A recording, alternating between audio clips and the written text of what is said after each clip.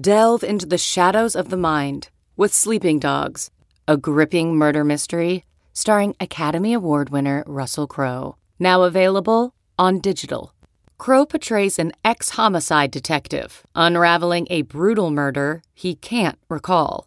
Uncovering secrets from his past, he learns a chilling truth. It's best to let sleeping dogs lie. Visit sleepingdogsmovie.com/Wondery to watch Sleeping Dogs, now on digital. That's sleepingdogsmovie.com/Wondery.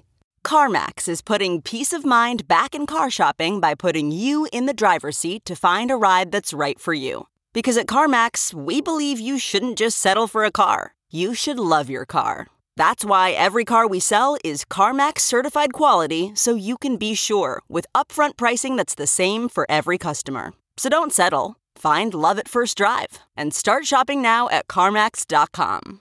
CarMax, the way car buying should be.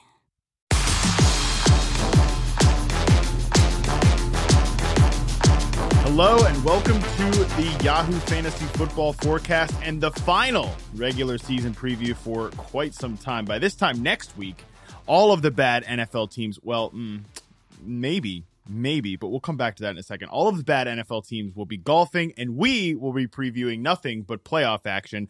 Speaking of, we do want to let you know that starting next week, we'll be cutting back our schedule to just 2 podcast episodes per week. We'll hold to that schedule until we get closer to next NFL season. But just because we'll be cutting back on the quantity does not mean we will be cutting back on the quality. That is because, if you haven't guessed by now, I'm Matt Harmon. That's not really the important point to the quality. The quality will be brought, of course, by my good friend Dalton Del Don, who is with me here today to preview Week 18. Dalton, purveyor of quality analysis.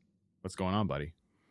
Not much, man. Happy, or a little relieved, I would say, for fantasy season to be over. Fired up for the 49ers-Rams matchup, my Niners. And I like playing some fantasy playoff pools, too. So, excited for the postseason in the NFL, but definitely a little relieved that the regular season grind is finally officially behind us. You and me both, man. I am happy that the, 18-hour days on Sundays, I'm a little bit exaggerating there, but almost not exaggerating on that one. I'm excited that those are over and excited that we just get to watch the football and be able to enjoy all of it. So anyways, I do want to get something off my chest, though. I talked about this on yesterday's podcast, but Dalton, I'm actually glad that you're here to help me work through this thought because you are a reasonable person. And I feel like if I'm being unreasonable here, you'll bring me back in.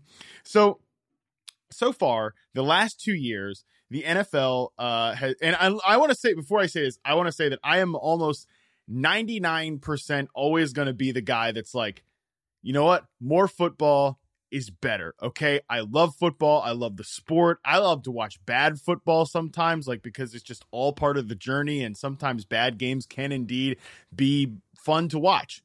That being said, so far, the last 2 years, the NFL has made 2 big changes. One, they've added a week to the regular season, which is why we're talking right now, because there's Week 18. And 2, they've added an extra, another seed to the playoffs, right? Dalton, I feel like both of those changes kind of suck, okay? I get the expanded season, whatever. It's just another game, more money. I kind of also balk at the idea that there's only one meaningful game this week. As you know, you're a 49ers fan. That game's got a lot of meaning. There are meaning to several of these games. However, the bigger thing that I've got stuck in my craw is why is there an extra playoff spot? Okay. Do we really need the extra playoff spot?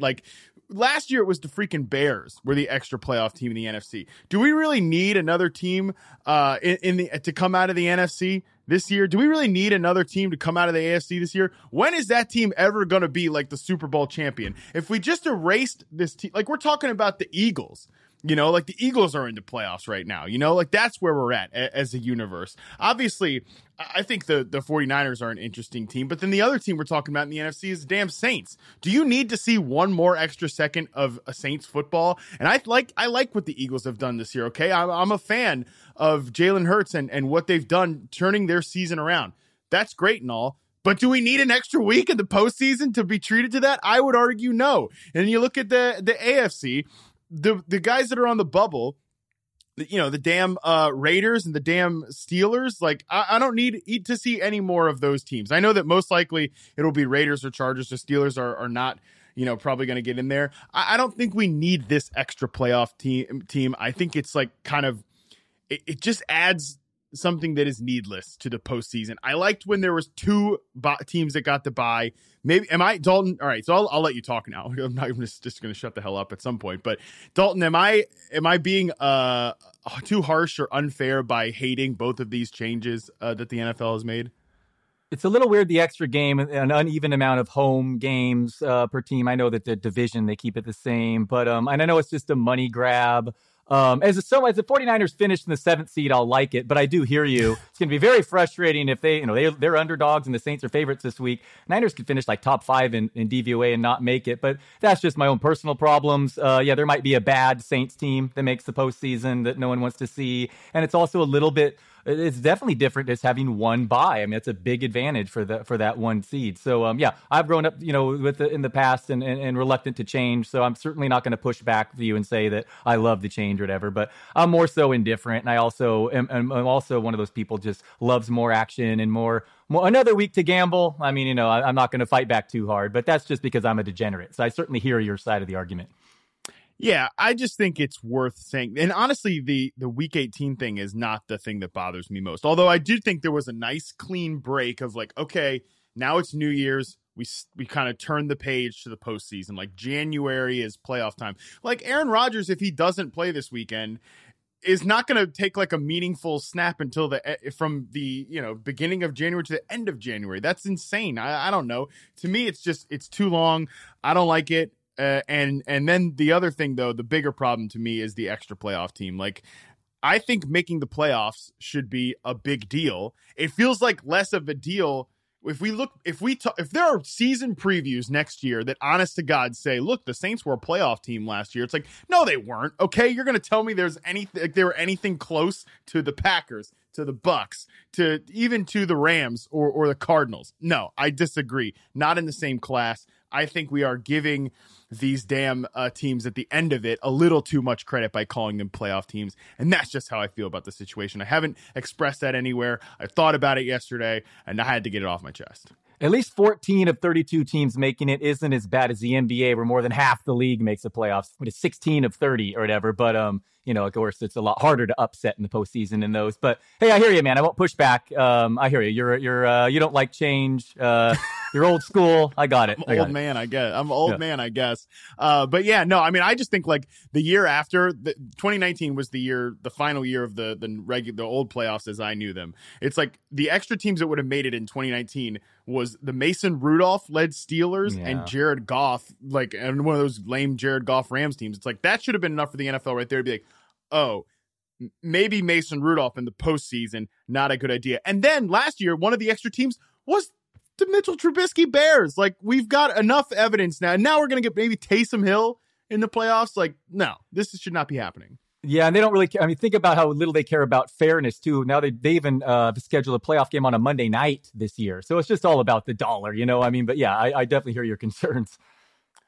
Just all of us, just at the mercy of the almighty dollar. What a disgusting world. Anyways, all right, now that that's off my chest, and for the people that decided not to click out of the podcast, we thank you. Let's preview the actual games here coming up. There are no buys this week, no Thursday night games, no Monday games. Means we're previewing all 16 games, 32 teams this week. Not going to all be pretty, so we don't need to dive deep into every single one of them, but let's get right to it. Okay, let's start with Saturday. Chiefs at Broncos. The Chiefs can get a first-round bye with a win and a Tennessee Titans loss. How are you feeling about this one, Dalton?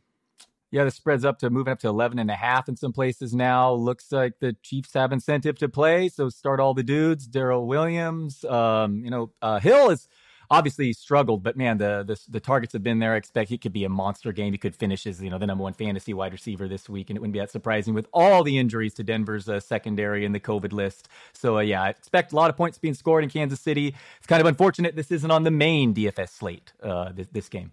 Yes, very unfortunate that it's not on the main slate. I totally agree with you on that one. It should be interesting. On the obviously you mentioned no Clyde Edwards-Helaire. The other injury note is for the Denver Broncos. Teddy Bridgewater placed on IR.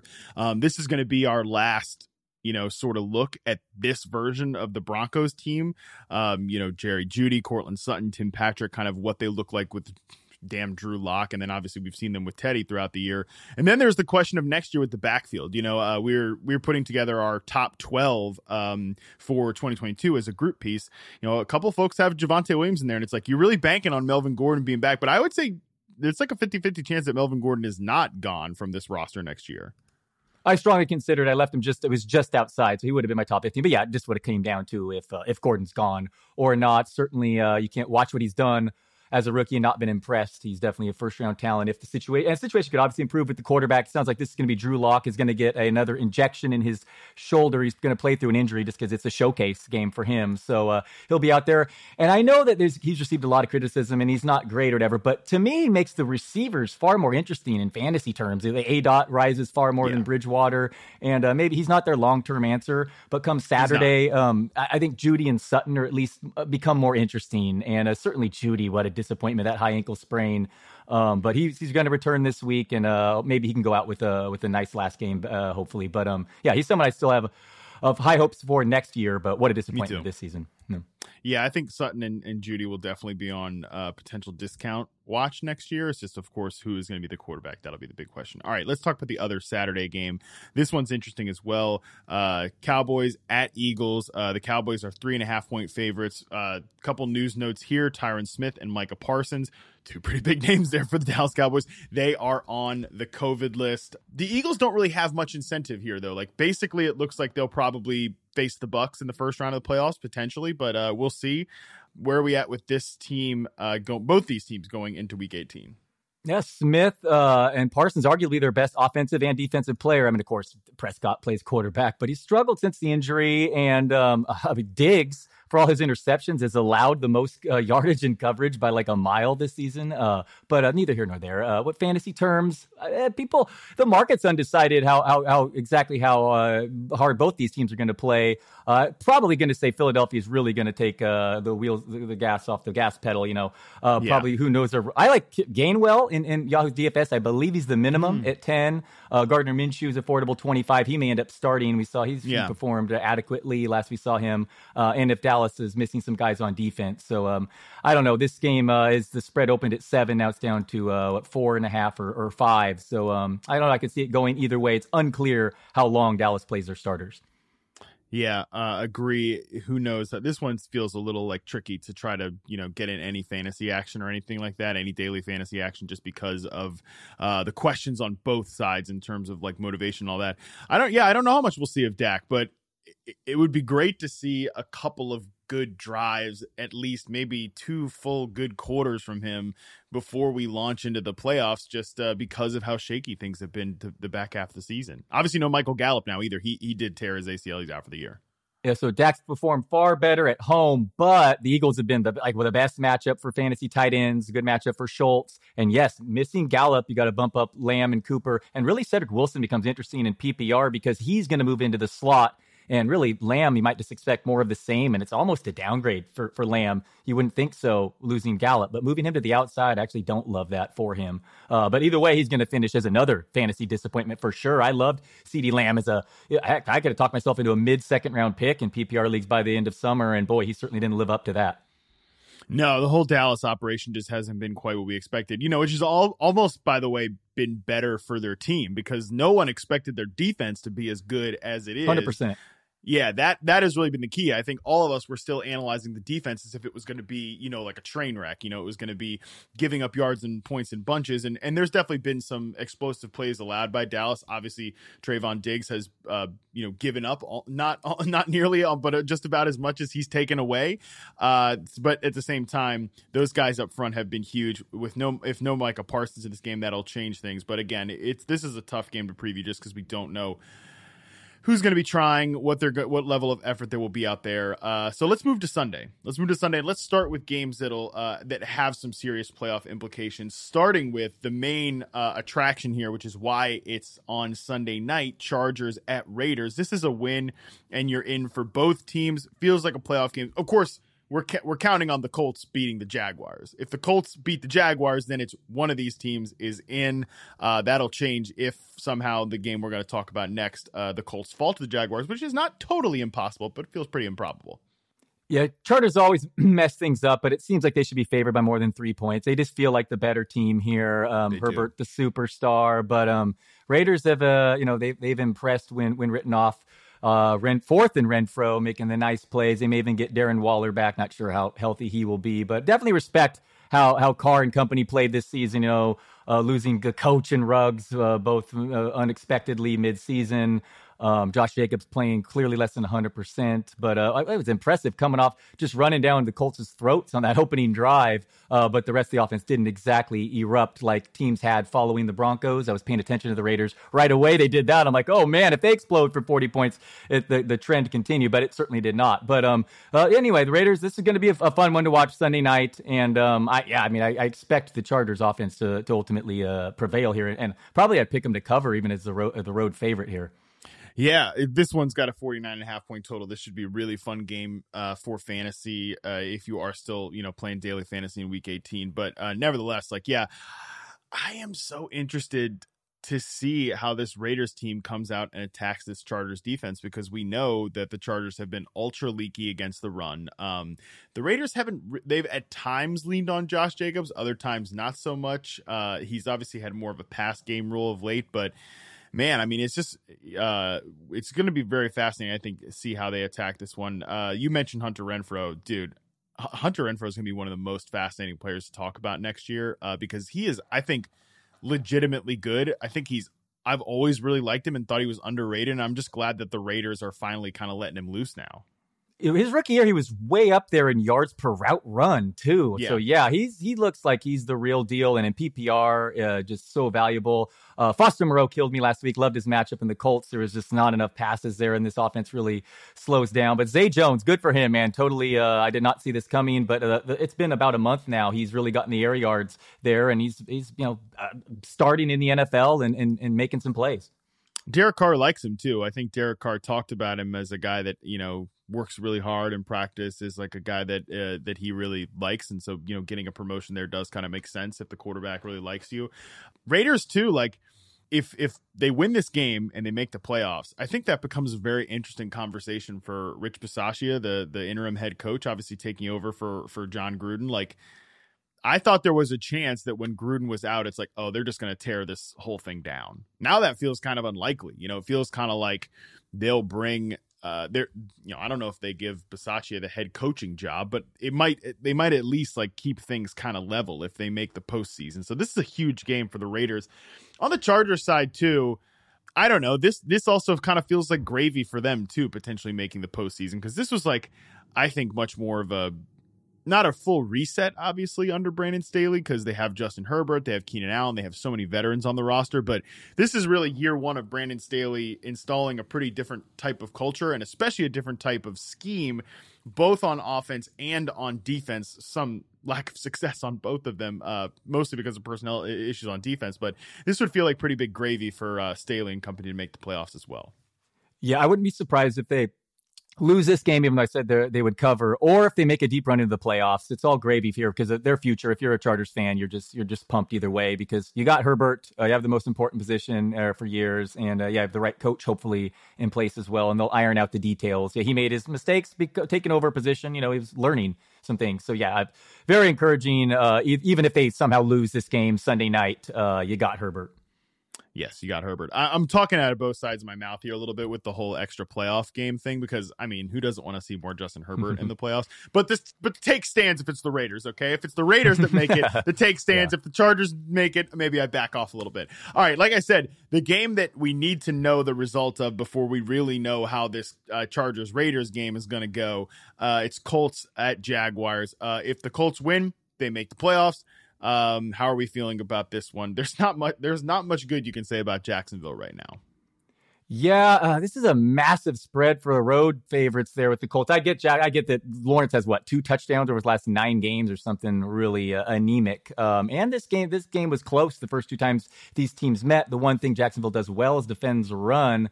But still, no one's going to fault you for getting Taylor in your DFS lineup. Obviously, they're favored for a reason. Carson Wentz is shaky, but they're such a better team with the playoffs on the line. I get it. Yeah, it's a nice setup for the Colts against, an overmatched Jacksonville team. Michael Pittman's just $19 in our daily fantasy game. I like him a lot as a Week 18 play. He had 6 catches last week. I think he had 8 catches the week before that. Like, we know the volume's going to be there. It's just all a Wentz question. Dalton, let's suppose the Colts make the playoffs. What week does Carson Wentz screw the Colts out of a win in the postseason? Yeah, good question. Yeah, as soon as they need him, the first time they need him. Yeah, I mean, maybe they could win a couple games. Like, they went into Buffalo. That's a horrible matchup for Buffalo outdoors.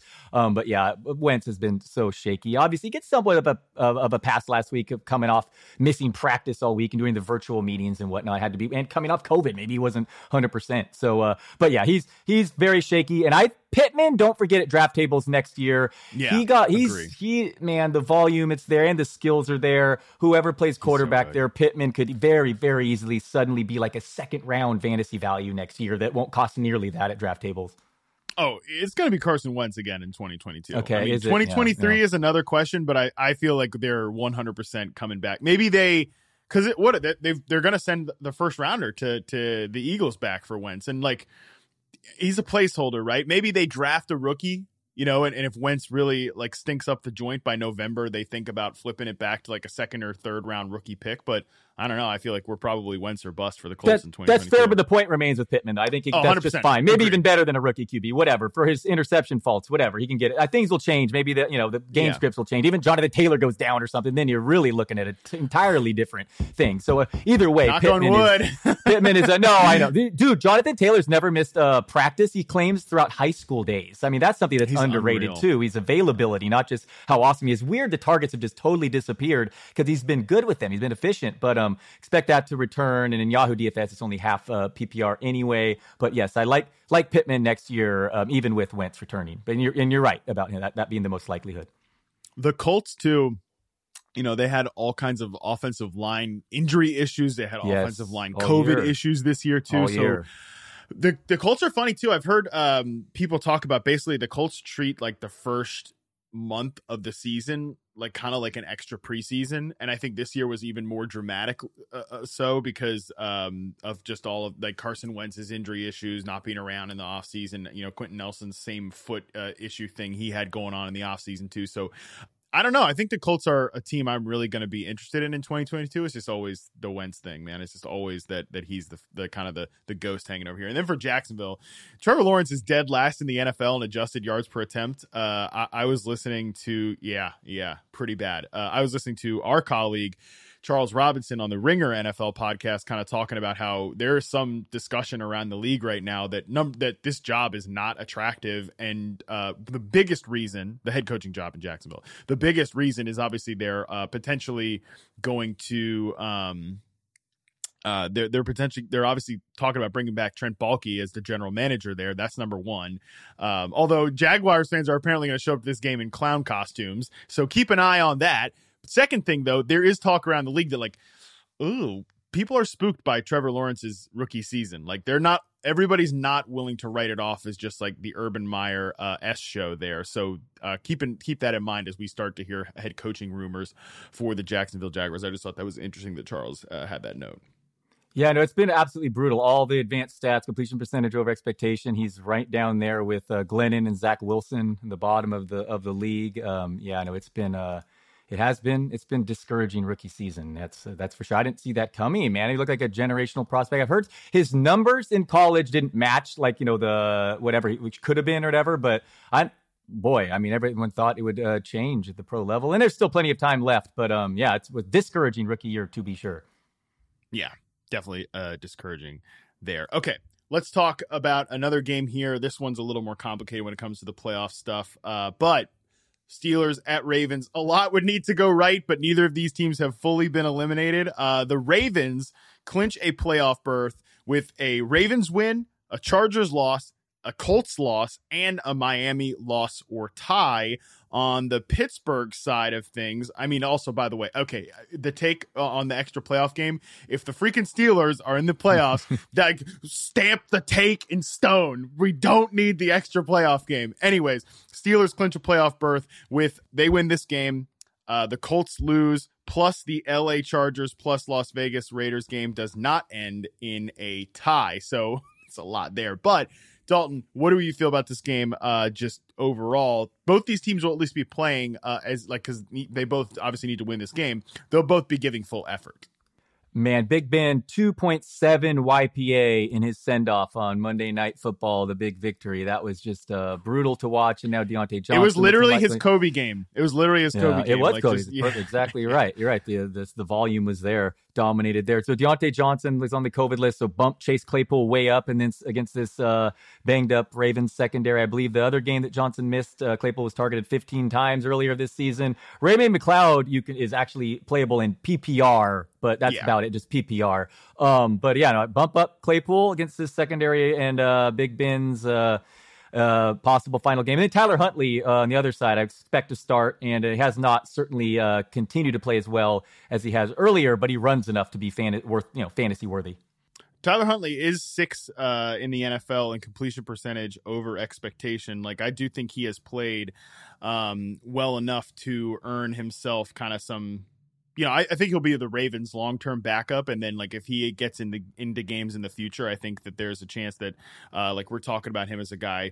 Tyler Huntley, is he a team that maybe a guy that someone wants to take over as a starter, that type of stuff. Let me ask you about the Chase Claypool thing. Obviously, last week, like you mentioned, Ray McLeod gets 10 targets, 9 targets for Chase Claypool. Everybody's getting targets because Ben was just throwing the pill around so much.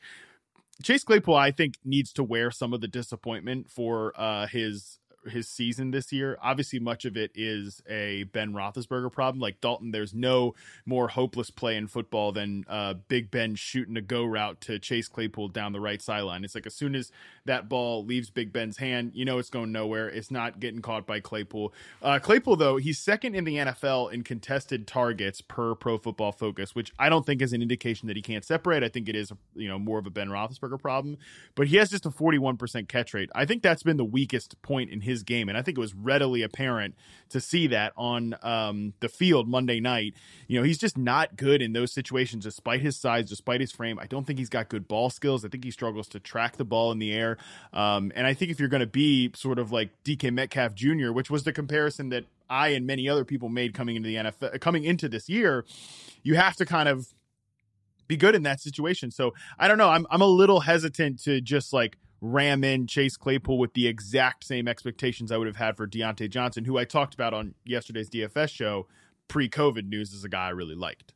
Super disappointing at 6'4", 240 pounds. Claypool had 11 touchdowns as a rookie and 1 touchdown over 14 games so far this year. Obviously, wow. Roethlisberger's contributed, but I mean, it's just, I didn't see that coming. So I totally did a little bit of a different player too than Johnson. So I get to see the fewer catches, but maybe a bigger play. It's definitely been a disappointing season, but I still think the upside remains when he has a new quarterback throwing him the ball next year. But he absolutely could bust in this situation. We've seen big target games with Roethlisberger and receivers not put up big fantasy points consistently this season. So but I think in a tournament or whatever, you have to throw Claypool in a few here now, given Johnson's likelihood of missing this game. I believe that 15 target game for Chase Claypool early this season resulted in fewer than 100 yards. So yeah, that's the type of thing we're looking at here with this. There's definitely some upside though. There's upside. And then I think he's going to be a fascinating player to debate in the offseason because again, I don't think he's played well this year. I obviously think the quarterback position has held him back too. So, where does kind of the line of blame sort of lie between all of this stuff? I think will be fascinating with a new quarterback. Yeah, I'm sure Najee will see a million targets too, but I mean, they're not going to run the ball at all against this Baltimore defense. And don't forget this Baltimore defense, while it did bounce back last week, 1 week removed from giving up the 4th most passing yards in an NFL game ever. So, I mean, theoretically, it's a pretty good matchup too for Claypool.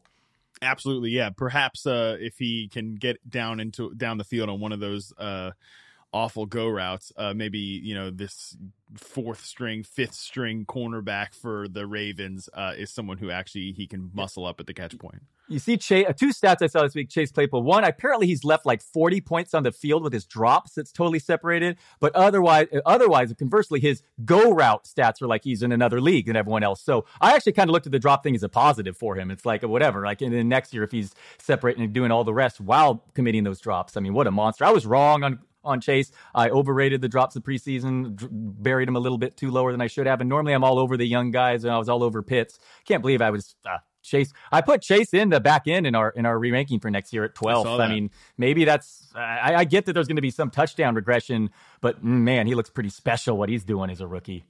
Yeah, definitely. Obviously, he showed that against the Ravens in that couple, and then obviously against the Chiefs last week. All right, let's move to Titans at Texans, AFC South matchup. Tennessee locks up the bye week, the number 1 seed with a win here. Derrick Henry activated off IR. I doubt we'll see him in this game. D'Onta Foreman, a very attractive DFS play at his salary this week, which I believe is $23 or $25 this week. Either way, the Texans have the worst run defense in the NFL, or at least one of them, and it's a revenge game for D'Onta Foreman. By the way, D'Onta Foreman is like the one guy that's come back really strong from an Achilles tear at the running back position, and it took forever for him to come back from that. Yeah, just $23. He doesn't have like high snap percentages if you look at that, but he still led the league in carries last week. So it doesn't, whatever. He's not going to get you many PPR points, but he's run for 100 plus yards in 3 of the last 5, scored in the other 2. You mentioned Houston's a good matchup. I like Foreman quite a bit in DFS, and AJ Brown, right behind Jefferson and Kupp. I know it's been hit or miss with him for sure, and Julio Jones has returned to practice, but Brown could go up. He could break the slate type game too in DFS too. He could also this week. Yeah, TJ Hernandez pointed this out on our show yesterday that the Texans are a weird pass defense and that overall they're pretty good, but they really struggle giving up points to the team's number 1 receiver. Like there's not too much trickle down. I'm like, well, that's perfect. Tennessee Titans, that's all they got is one receiver, one number 1 alpha receiver, and everything else is kind of like there's Julio doing whatever he's doing, but then the end of roster guys behind him. Who cares about old Nick Westbrook-Akina and all these other guys? I think that's actually a pretty interesting matchup for AJ Brown. But anything on the Texans side here, Davis Mills actually has finished his rookie season pretty strong. I don't know that he's going to be like the starter in 2022, but actually I think there's a chance.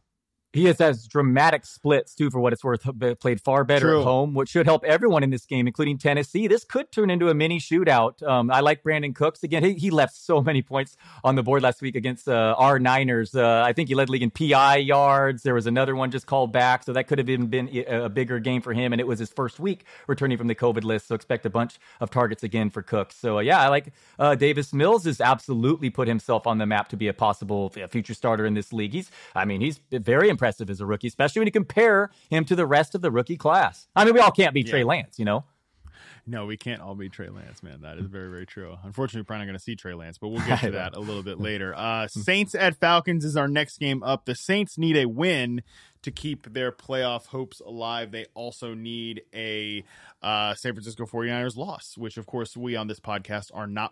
Well, I made my feelings pretty clear about the Saints. Okay, so I already made that point pretty clear. But Dalton, going against their rival Falcons, look, we've got an interesting matchup here. I think the Falcons would love to play spoiler to the Saints in this one.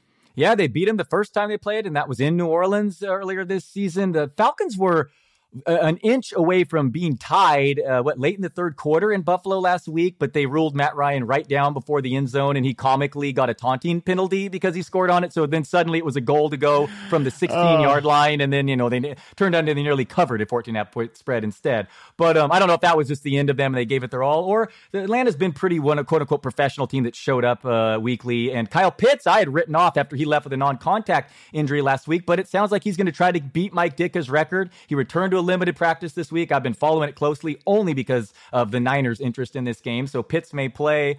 Gage is impressed, far better than a contested catch guy. I did not expect that from him. And then Patterson's just, his career continues to be an enigma. I mean, now he's a super weird Patterson. But I expect this game to be close. 4.5 points is tough for this Saints offense to cover against anyone on the road, let alone, a division rival like them. Marquez Callaway, I believe, led the league in Whopper last week. He's quietly been among the league leaders the last 3. I'm not sure it's going to translate into a ton of fantasy points, but PPR, a solid wide receiver 3. And Taysom Hill, it's not pretty, but man, he's a pretty solid fantasy option, but given the amount of, he gets 10 plus carries a game.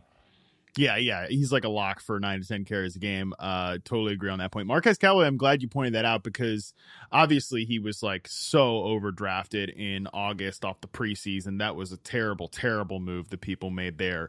But at the same time, he has started to turn around of late, especially because they've been getting him like big play shots out of the slot.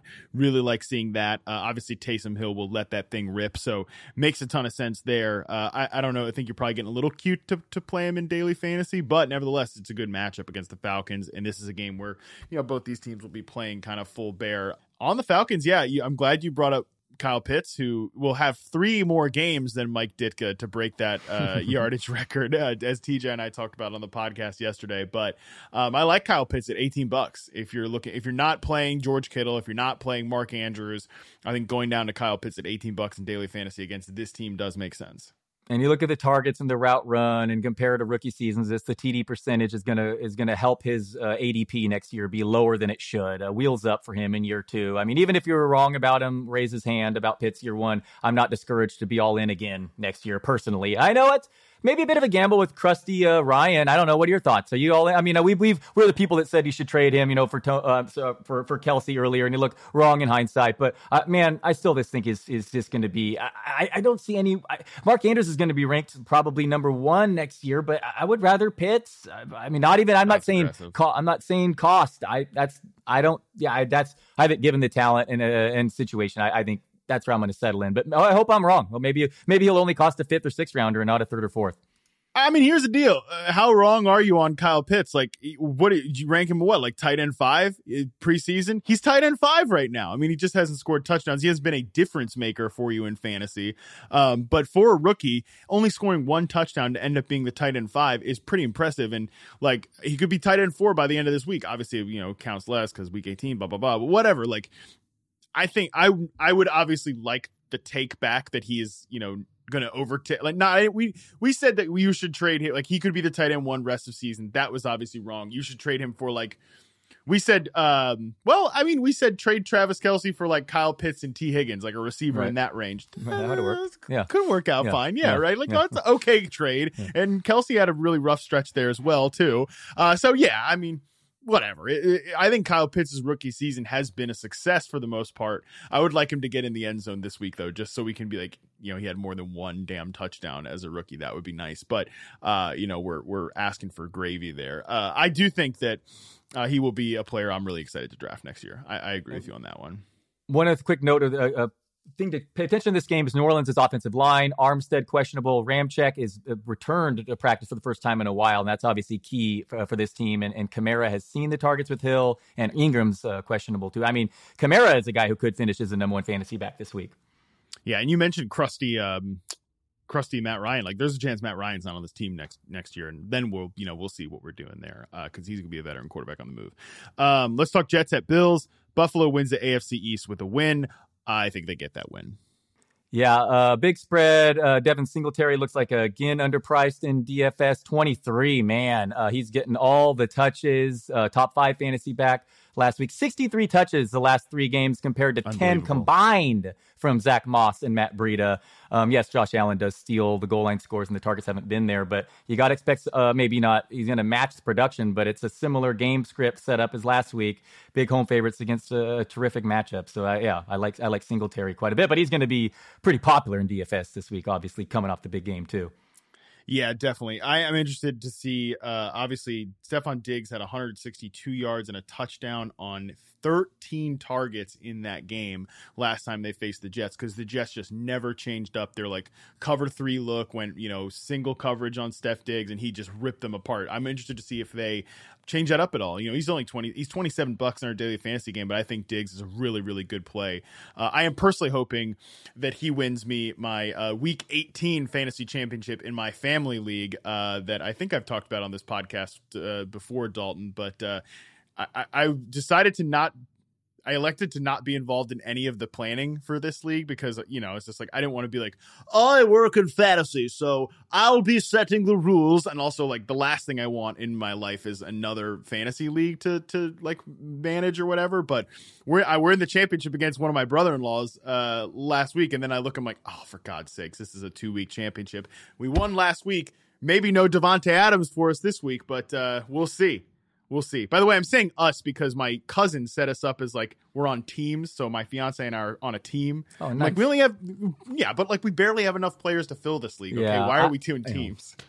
Yeah, I don't think I'm in any league actually that's still going on in the week 18. I'd like one straggler just to have something to pay attention. Well, I have a lot of DFS action, but yeah, I don't think I'm in one that went this far. I thought you were going to say you accidentally left the schedule, but this was planned. At least it's 2 weeks. 2-week championship makes it a little bit better. Instead of just having the championship be week 18, that would have been a problem. But I'll talk quickly about the Jets here. Michael Carter looked like he was in for a big game last week before getting concussed, but probably can't really rely on him this week. And then Alpha Braxton Berrios, I mean, he was suddenly became popular in DFS. He nearly scored 3 touchdowns. That fourth down play at the end when Wilson they got up the middle, he did they could have handed off behind him to Berrios for his 3rd score of the game. But PPR, obviously a big difference if you're playing PPR other than Yahoo's a half-point PPR. And now he's questionable, so you're probably not going to use him. Even Crowder may return too. But it's pretty funny to see Berrios be not only be like popular in DFS, but exceed the expectations. I mean, that was kind of funny to see for one week at least.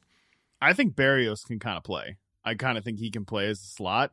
Him, and then they've got Elijah Moore outside his flanker, and Corey Davis coming back next year. They add somebody. And Carter looks good. And Carter, yeah. I mean, they've got some guys there for the next year. Let me take shop this with you, Dalton. And I'm hesitant now to put this on air after I take shop this with some of my friends earlier today, and it didn't fly. Why would it feels like we, as a consensus out there, I love that I do we and then I do the quotes. This is a podcast. Nobody can see that. We are like, okay, Justin Fields will be fine. We just got to get him with a new coach. But we don't feel that way about Zach Wilson when, like, statistically, as passers, they are almost completely identical from like adjusted yards per attempt, net yards per attempt, passer rating, touchdown interception ratio, like however you want to look at it. They're both down there with Trevor Lawrence at in the bottom 4 of the league, and Sam Darnold too. So shout out to Sam Darnold for still being there. And actually you could argue that so take that as the premise, and you could argue that Zach Wilson is actually set up better next year than Justin Fields is, because same coaching staff is coming back in New York. I mean, most likely, right? And then they've got guys already there to take that next step on the roster. The Bears have like Darnell Mooney, and that's it. There are long-term concerns about Wilson, and the flags were so red for him to be this obvious number 2 pick even beforehand. Yes, but the guy ran a 55-yard touchdown a couple weeks ago that one of only a few other quarterbacks in the league could do. His arm is effortless. He throws such a pretty pass. He makes a couple of wow plays that personally, I've had other people try to show me some play. Personally, I don't see it with Trevor Lawrence like ever, but I do actually see it with Zach Wilson, a play or two again. Like, that's it. I've also seen him incredibly inaccurate, just miss gimmies in the end zone, like really we'll give it then take away. Yeah. But so I'm with you. I'm not totally writing off Zach Wilson, and it remains really interesting fantasy wise because he can run. But you put these pieces around him. The coaching staff theoretically is right there. I mean, this is in a way an indictment of Wilson. It is, but it's also, at least there's a puzzle. When he's opted out of the game, that Jets offense with Mike White or Josh Johnson, Flacco even, they put up actually big numbers. So it's like, maybe that system has some upside really there. Good, yeah. Yeah, so tinker, get Zach Wilson, who obviously has higher upside than those quarterbacks with the throws of potential. So if he can just execute the easier stuff, and find a bigger fan than me than Elijah Moore. So I'm with you. There's a lot of upside for the Jets. Yeah, I just think that like I wouldn't completely write off if you're going to completely write off Wilson. I think you have to then completely write off Fields based on the way that. And I don't want. My point here is that I'm actually not writing off either of them. That's the take here for me, is that I think both these guys are like on equal footing coming into 2022. Is like the odds are equal that either or both will be bad basically. But I don't feel like we talk about Fields that way probably. And this is probably just all pre-draft bias and like who you read and who you follow, that type of stuff. Mekhi Becton went down in week 1. Yes. I mean, their left tackle. I mean, it's his quarterback coach, Greg Knapp, died in a tragic bicycle accident a week before the season. I mean, absolutely don't write off Zach Wilson.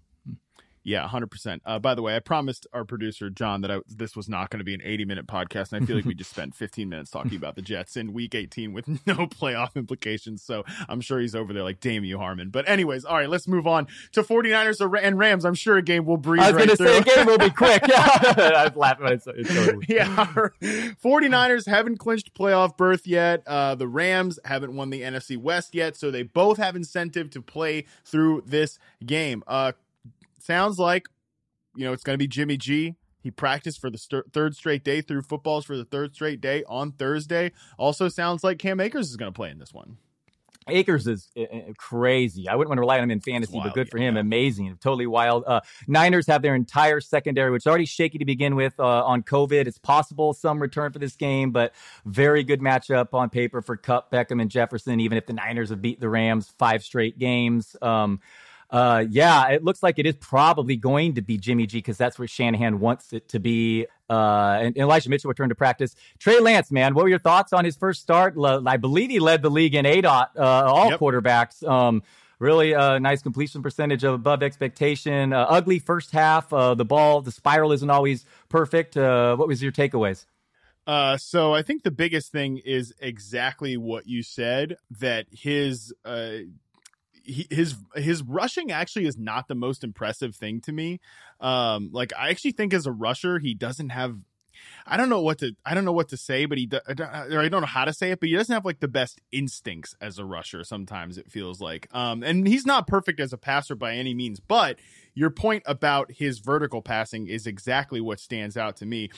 This is per Next Gen Stats. Trey Lance averaged the most air yards per attempt, 11.5, and threw for the most yards on 10-plus air yard passes by any 49ers quarterback, not just this year, but over the last 3 seasons. Like, that is what I think. That's the difference, I think, between the Trey Lance offense and the Jimmy G offense, and why I'm very excited. Trey Lance might not be ready yet. That's fine. But why I'm excited for him in 2022. For this game, having Jimmy G out there at less than 100%, I think feels a little risky. But the 49ers have had the Rams number over the last, several seasons. I like Lance at DFS if he does play, but the problem is they may not even be announced until the afternoon slate. But he's not priced at the top. I think it's top too risky. He's not a top 15 salary here, but this is crazy stats. You know that Lance has thrown as many 30-plus yard TD passes this season as Josh Allen and Aaron Rodgers. I mean, It's just a totally different playbook, the outside the numbers compared to Garoppolo, which is ironically, weirdly, Lance is less risky. All those passes over the middle, Garoppolo, they have results in interceptions. So Trey Lance, it's very, very, I'm cheating because he's come in the red zone before, but he leads the league by a mile in fantasy points per drop back. Do you know that Josh Allen, put you on the spot here, Josh Allen ranks second in fantasy points per drop back. So among the qualified quarterbacks, can you name who's number one? Took me about 15 guesses and I didn't get it. So number one in fantasy points per drop back. Yeah, this season. Josh Allen's 2. It's not Burrow, is it? No. It took me, like I said. Just tell me who it is. I don't know who it is. Jalen Hurts. Oh, well, yeah, that makes sense. I know it does make sense in hindsight because he runs. I get it, but I thought of all. I'm like, Stafford's been efficient. No, it's got to be raw. No, it's Hurts. But anyway, so these running guys really are cheat code. I also think that Taysom Hill, no, he's right up there though, but Taysom Hill would be number 2 behind Lance if he qualified too. So just so you figure, the running is just such a cheat code. But anyway. So if this is Jimmy G, 4.5 points, I will take the points here. But man, it's a tough. The Rams have won 5 in a row. They barely snuck on that Ravens. I'm hoping for a pick 6 from Stafford again. But a banged up Garoppolo with the thumb. It's not ideal. I don't know. How do you see this one going? Yeah, I think I think the 49ers can edge this one out, but I feel like this is going to be a really good back and forth game. Cooper Kupp is 136 yards shy of the receiving yardage record. Even if he doesn't want to break it, he thinks it's not right to break records in the 17 games as opposed to 16 games, whatever. Anyways, he can break that one. He can also break Michael Thomas's catch record with 12. I think there's every incentive for him to do that.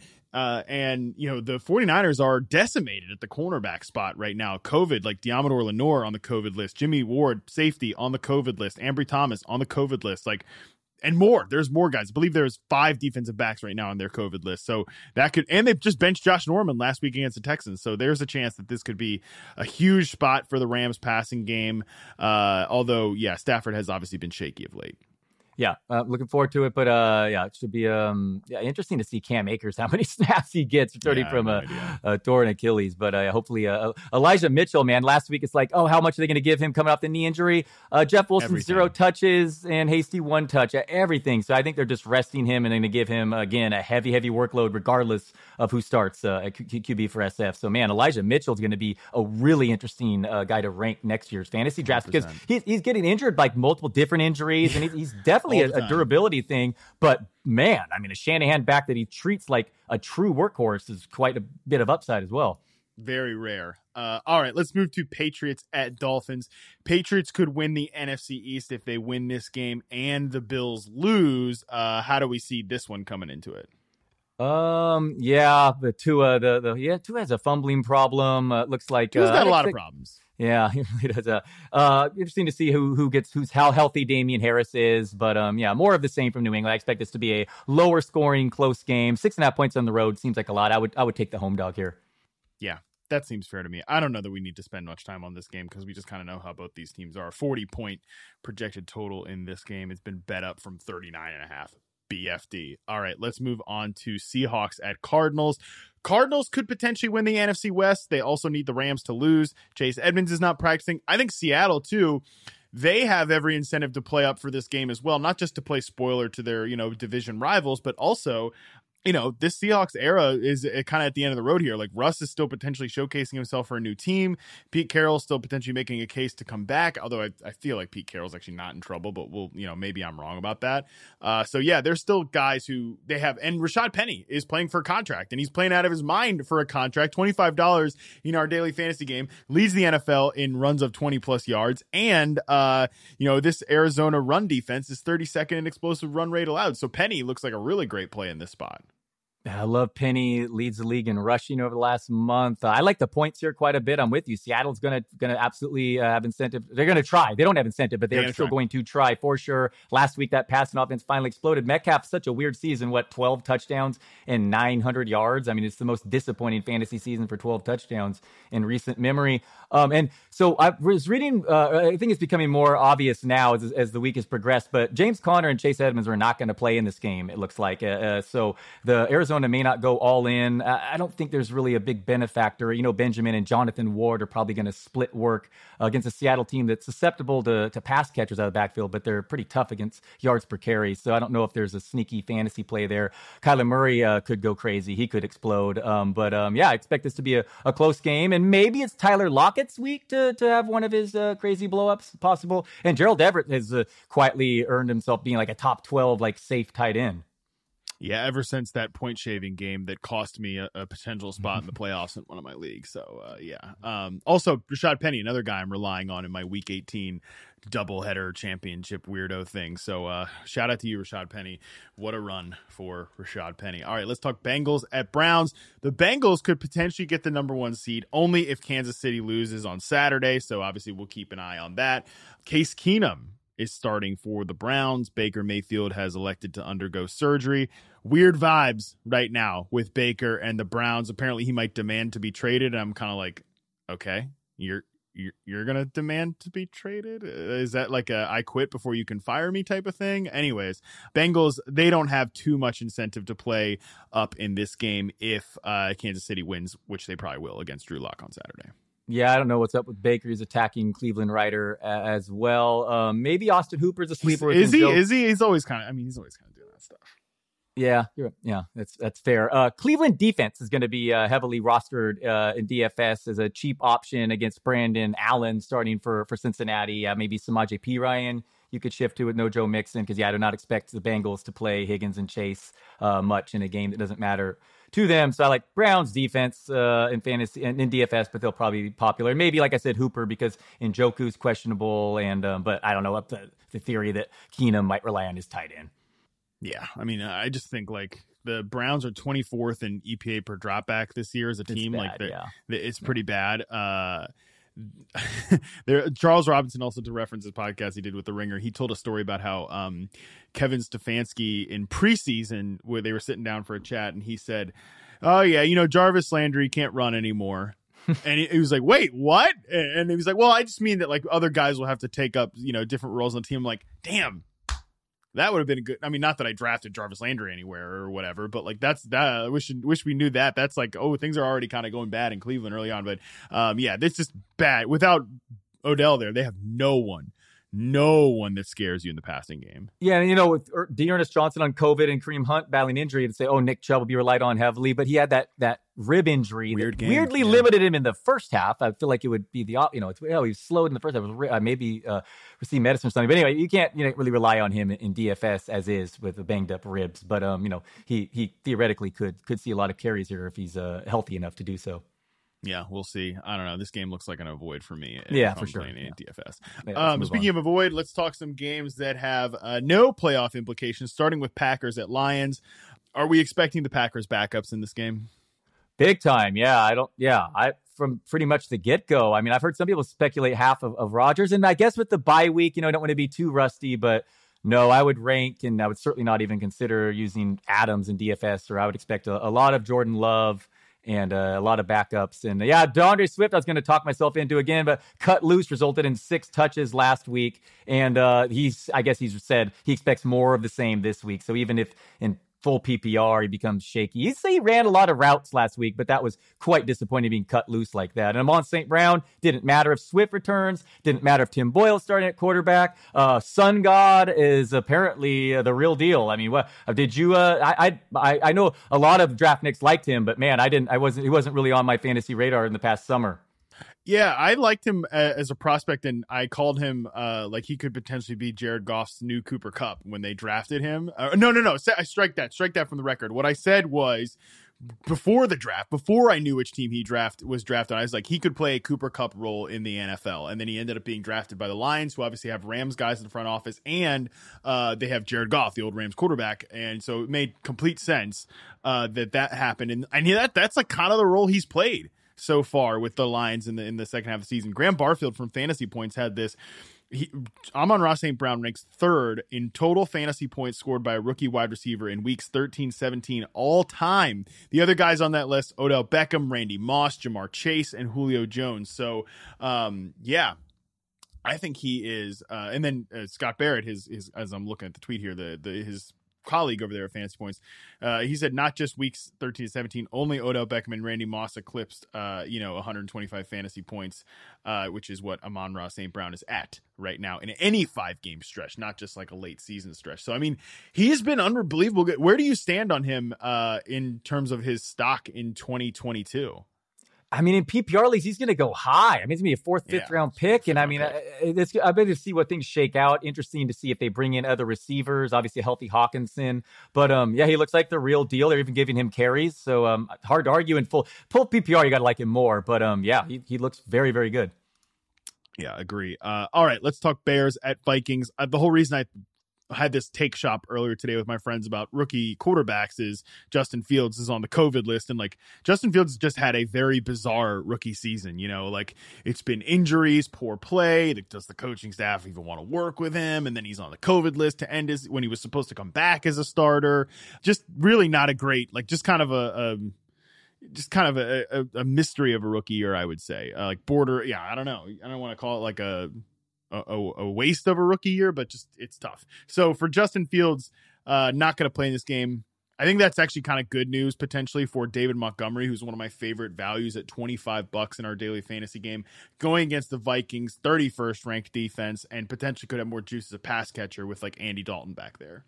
Yes, TJ Hernandez had noted before last week, Montgomery led all running backs in target percentage the previous month. So, he got the 2 touchdowns last week. Mooney to the Mooney this week with as much as I wanted to see Fields out there, it does help Mooney this week. So I like either Dalton or Foles. So I like him in this matchup in Minnesota. And Mooney's absolutely on the DFS radar. Of course, Cook and Justin Jefferson on the other side, because even though the spread opened at just 2.5, it feels like Cousins and company in Minnesota, Zimmer's last hurrah, feels like they're going to try to win this game and play all their guys. I think that spread has moved to where it makes more sense that Minnesota is going to try to win.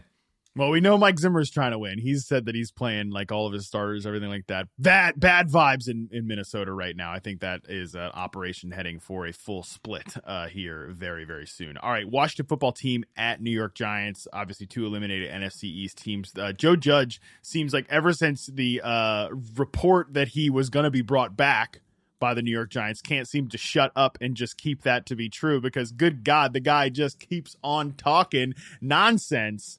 Is there anything that interests you in this game at all besides Antonio Gibson?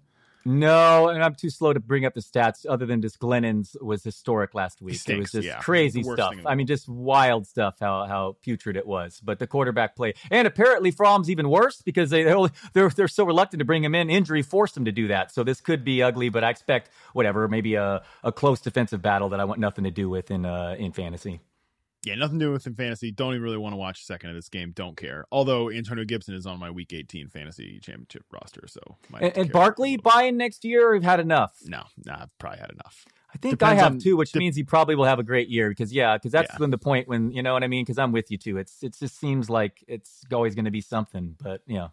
Yeah, and it does depend obviously on the infrastructure that New York has there. Like I said, if they bring Joe Judge back and like run it back with Daniel Jones, forget it. I don't want anything to do with that, but we shall see. Does seem like I said, Joe Judge, if he just stops talking, he'll get to keep his job, but he seems to not be able to say embarrassing things in the media all the time. All right, last game of the week, Panthers at Bucks. Antonio Brown has officially been released by the Tampa Bay Buccaneers. Talk about another guy who can't stop talking. Antonio Brown has been posting all over social media what a nightmare that whole story is. I don't know if you have any comment on that at all or whatever, but Panthers at Bucks. The Bucks can, I think they can improve their seeded slightly if they win this game. So they'll have some incentive to try in this one. Weird spread to me that Tampa Bay -8 feels like they're splitting the difference. Why are they not 13-point favorites, or why are they not? It feel like it'd be a lot less if they didn't expect Tampa Bay to play. But anyway, some injury situations. Yeah, obviously no Antonio Brown, a wild situation that seemingly is news only getting weirder. News coming. Yeah, totally. I was trying to talk myself into Cyril Grayson, a cool story, undrafted former track star, 28-year-old, caught the game winner last week. But if Mike Evans is returned to a full practice, he's probably more of a tournament play than you want to start in any Week 18 fantasy league or cash play for DFS. Keyshawn Vaughn, on the other hand, becomes very interesting with just Le'Veon Bell for competition there with Ronald Jones, my guy in a walking boot. What a season for Ronald Jones. Unhelpful all year on your bench, and then gets the right matchup without Fournette just for you to start in your fantasy finals for him to immediately leave or in DFS you use him against the Jets like I did. Yeah, no, it's a total disaster. I started him. After all of our discussion about friggin' Ronald Jones, Dalton, even saying on the podcast, like anything that can happen to Ronald Jones will happen to Ronald Jones. Still played him against the Jets and had to eat like the 3 points he put in with the injury.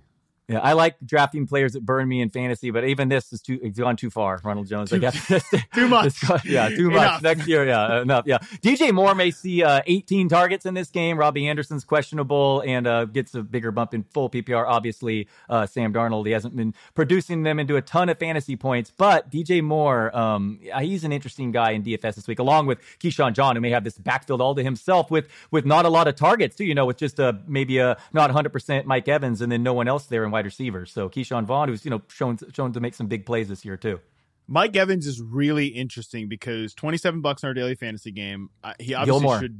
Yeah, Gilmore on the COVID list, and he should obviously dominate targets because this has gone from a position of strength to like Mike Evans and a bunch of goofballs. And Mike Evans is 54 yards shy of 1,000 yards this year. If he gets 1,000 yards this year, he will beat Randy Moss's record for 8 straight seasons with 1,000 yards to start his NFL career. I mean, we don't talk enough about how just like rock solid Mike Evans is as a player, and I feel like Tom Brady got his best buddy Antonio Brown to all of his stupid incentives in week 17 last year. Bruce Arians has talked about wanting to get Mike Evans this record. I think this is a game where Mike Evans, they're kind of playing with fire because he's banged up, and if he gets hurt, then they're really, really banged going into the playoffs.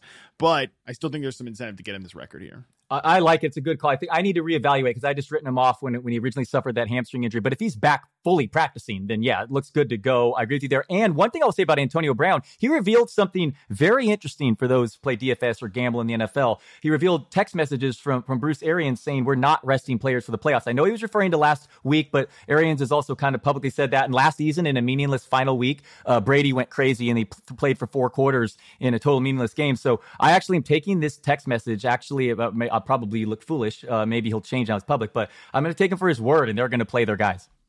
Yeah, no, I think that seems to be the way that they want to go about things. They want to go in with some momentum. Like I said, for the Packers, if they don't play Rodgers even a little bit in this game, right, oh yeah, he will have not thrown a pass for quite some time because he's the number 1 seed, and obviously it's an interesting thought to have about the whole thing. All right, well, Dalton, that's it. We've run out of games to preview. I came in under 80 minutes. Promises made, promises kept. But of course, Dalton? What do you got going on? The rest of what are you doing now? No sit start, but I am going to do a wrap on the weekend games. I'll just it's more of a spin it forward. I'll just use the games as a reason to give some fantasy predictions for next year and whatnot, and wrap up the NFL fantasy season. Well, good for you. I decided to not write my usual care don't care recap column on Sunday because your boy just needs some time. So shout out to you on that one. But yeah, anyway. Go Niners. Come on. Go Niners, man. Again, the take will stand if the Saints are in the playoffs. The take will stand if the Raiders or Steelers are in the playoffs. But I'm cool with the Niners making it in, man. That's cool with me. Although the Eagles already being in there already kind of cements the take on the NFC side. So we'll see. If it's so it can be like the Saints and Eagles as the 6 and 7 seed. 100%. That is what it is. If the Saints win and Niners lose, that's what it is. Yeah, and it's a weird 3-way tie. Niners have the first tiebreaker, by the way, in the rules, if you read, is head-to-head. The Niners have beat the Eagles. But the problem is the other 2 teams have faced each other too. So therefore, it goes down to the second tiebreaker, which is conference record. So even though the Niners will be tied, same record, be top 5 in DVOA, and have won the head-to-head, they'll be the 3rd team out because of stupid losses to the Seahawks. Yeah, and see, that's what I'm saying. You don't deserve it then if you can't pull those games out. And before Raiders fans come at me, shout out to the Raiders for overcoming all kinds of adversity this year to even potentially be in this conversation. That's great. You've had your moment, and I love it, and I appreciate it. I really do respect a lot of what the Raiders did this year, but the take still stands. So there is that. All right, that's it. We got nothing to say here. We're done. If you do want to keep chatting with us, you can do it on Twitter. I'm at @MattHarmon_BYB. That's at Dalton Del Don. And while you're there, of course, make sure you're following at Yahoo Fantasy. Andy and Scott will be back on Tuesday with a recap of the weekend. But until then, we are out.